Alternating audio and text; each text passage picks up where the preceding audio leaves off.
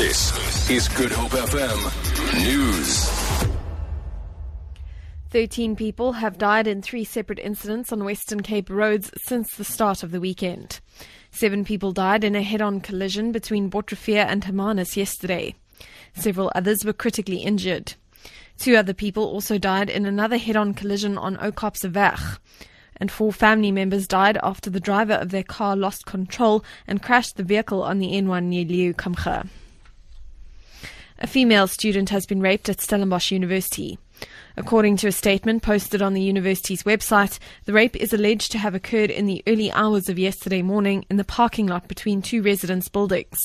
A suspect has been arrested in connection with the incident. Lyndon Khan reports. According to the statement, the rape allegedly took place in a car between Heemstede and Metanoa residences. The university has offered support to the survivor, including counseling. A previous rape at a different residence was reported 2 months ago and led to the institution setting up a task team to address the situation, as well as make safety recommendations. The university says police do not believe the 2 rapes are linked. Management has expressed concern over the latest incident, labeling it appalling. The 32-year-old suspect is expected to appear in the Stellenbosch Magistrates Court tomorrow. Lyndon Khan, SABC News, Cape Town. The presiding officers of Parliament's 2 chambers, the National Assembly and the National Council of Provinces, are to hold a news briefing this afternoon on the implications of last Thursday's landmark Constitutional Court judgment. The Concourt judgment set aside an earlier resolution passed by the National Assembly absolving President Jacob Zuma from compliance with the Public Protector's remedial actions on Nkandla.